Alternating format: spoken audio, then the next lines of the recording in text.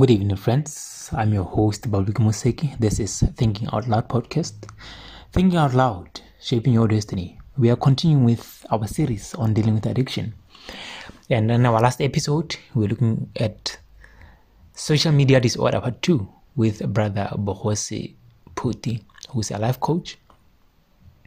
And in this episode, we have him again, and he's going to be talking to us about the power of games. Basically, it is related to what he spoke about last time, but now he has shifted from social media being your WhatsApp, your Facebook, your Twitter, Snapchat, all this, and now he's looking at digital games, video games, and so forth and so on. He's looking at that and discussing the evolution of gaming as we know games, that they are there embedded in our culture, and now he's focusing on that and its effects on us as human beings and our social interactions with each other and many other aspects that make up the human being. Tune in. Hello everyone, I just want to take this time to welcome you once again to another sentiment, and it is my hope that someone has been learning something from our two presentations that we have done so far. We've been digging into social media disorder, where we have discovered that we have created machines that we thought we will control, but the machines now are controlling us. Where we have discovered that these wonderful machines, we created platforms that we thought will connect us and connect us to the world, but in reality they have disconnected us.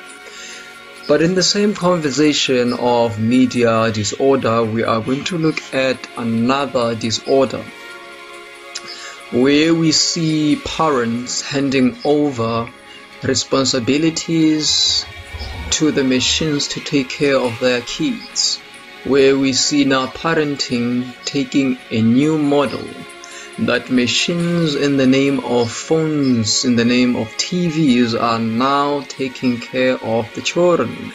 If you go to the malls, if you go to the churches, if you go to any place where we thought there will be human interaction, we see children being disconnected from their environment, being glued to their screens, because there is something that they are playing in those screens. Now we are going to discover, parents, we are going to discover young people, that these games that we play, they have a power. They have a power. If you hand over yourself to them, they will ruin and destroy your life. If you are a parent, they will ruin and destroy your child. That's why we have started to witness an eruption of some behaviors in some kids, violent and irritable behavior in our children. We are going to discover what these games are doing to your child. Alright, or what these games are doing to you as an individual, because it's not the children who are only playing games. As a result, the title of the topic of our presentation is the power of games. The power of games. Now, there are quite a number of things that we're going to be looking at here. The objective of today is to understand video games, is to understand the addiction of video games, is to understand the cause of game addiction, the warning signs and the effects of video game addiction, and how we can survive this thing. Alright. Now, let me just remind ourselves that we have what we call traditional games and we have what we call modern games. Now, traditional games, some of them were football, where the children will be playing on the streets, football with their friends, where people were playing with marbles, where people were playing hopscotch, where people were playing hide and seek. These are traditional games that we are used to. But one thing about traditional games is they differ from country to country. There are some games that we play this side which you can't find in America, which you can't find in Australia, and we have names that we have given those games, and I don't want to talk about them because there are many. I have a short time here, but I'm just mentioning the ones that I know they are common across the world. We have kites. These are some of the things that we used to play with. Now, having said that, those were just example of the traditional games, and if you can look at traditional games, they were more of outdoor games than indoor games. Now, it happened that we started now to get into this dark chapter. We have begun to unfold this chapter where it really emerged more with the Generation Alpha, where we saw now children playing more indoor than outdoor. They were playing with your pegs, and we started to see this PC culture emerging, this screen culture emerging, and we started to see young people being more in front of screens than they are outside. Now, if we were to talk about the traditional and the modern together, it is widely accepted that playing traditional games contributed to improving young people's social skills. I mean, traditional children games involved human interaction in real world instead of human-machine interaction in virtual world, thus providing opportunities for children to learn ways of effective communication with both languages as well as gestures. Now, in addition, what we can say is traditional games are usually played in groups. It allows chances for children to experience different talents, different skills, different backgrounds from all other players. So these experiences help children understand the need to respect others and learn how to cooperate with kinds of people. So what are we saying here? We have facts about these traditional games. They allowed a proper development of a child. They allowed proper child development mentally, physically, and spiritually. They connected us. They strengthened our social life back in the days. We knew each other, we knew each other, we knew each other's strength, we knew each other's interest and all of these things, we knew each other more than today. They allowed us to experience some, they allowed us to be physically active. That's the good part about these games, and more than that, they were outdoor. So what are we saying here?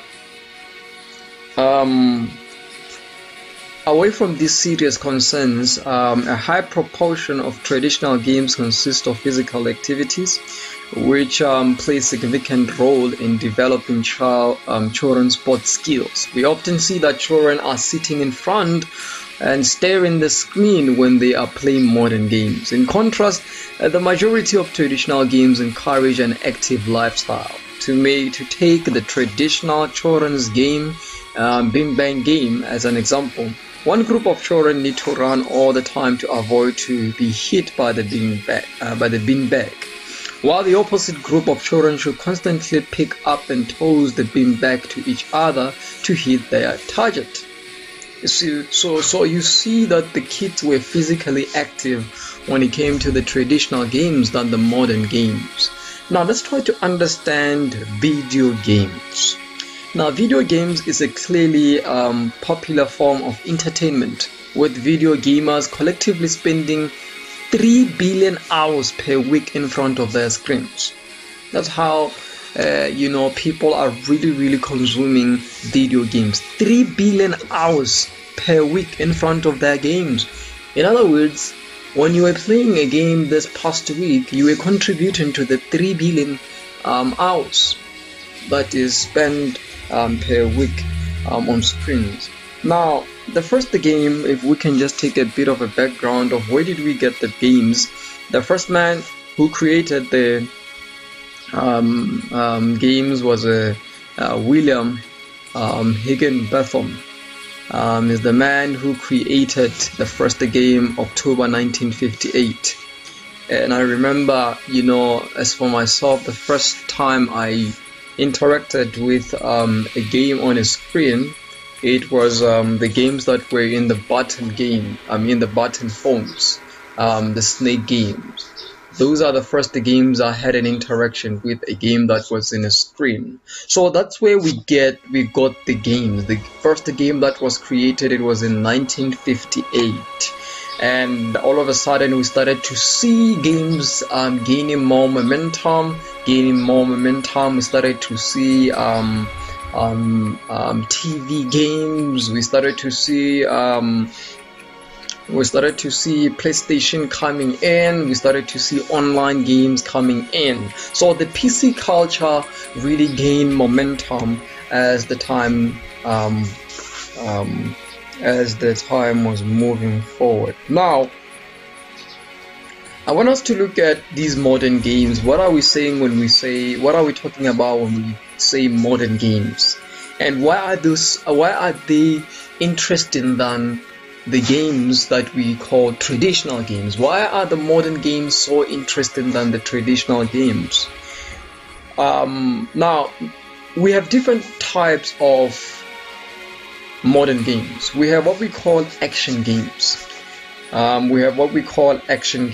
when we talk about action games, it is where the player is in control and at the center of the action, which is mainly comprised of physical challenges players must overcome.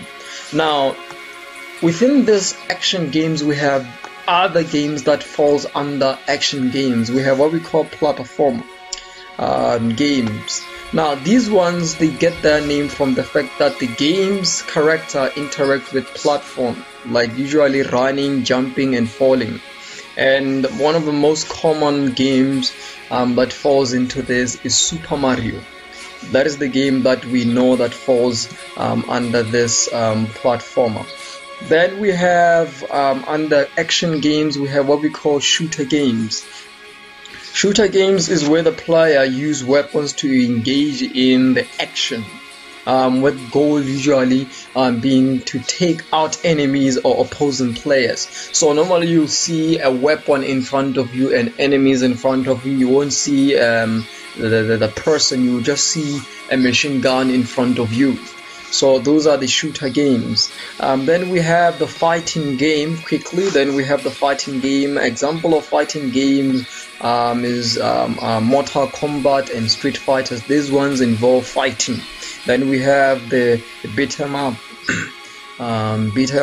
It's another type of a game that we see there.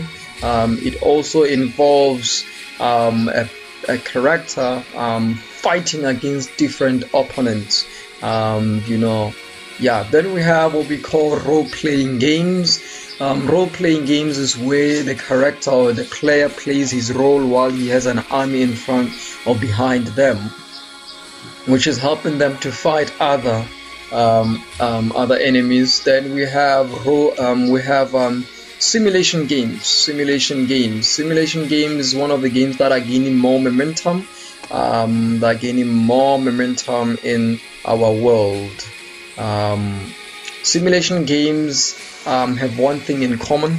They are all designed to emulate real or fictional reality, to simulate a real situation or event. So these games, we have bars games, we have the games that are falling under simulation. We have bars games, track games, where you have sort of like they bring they pull you closer to reality. That's why they are gaining even more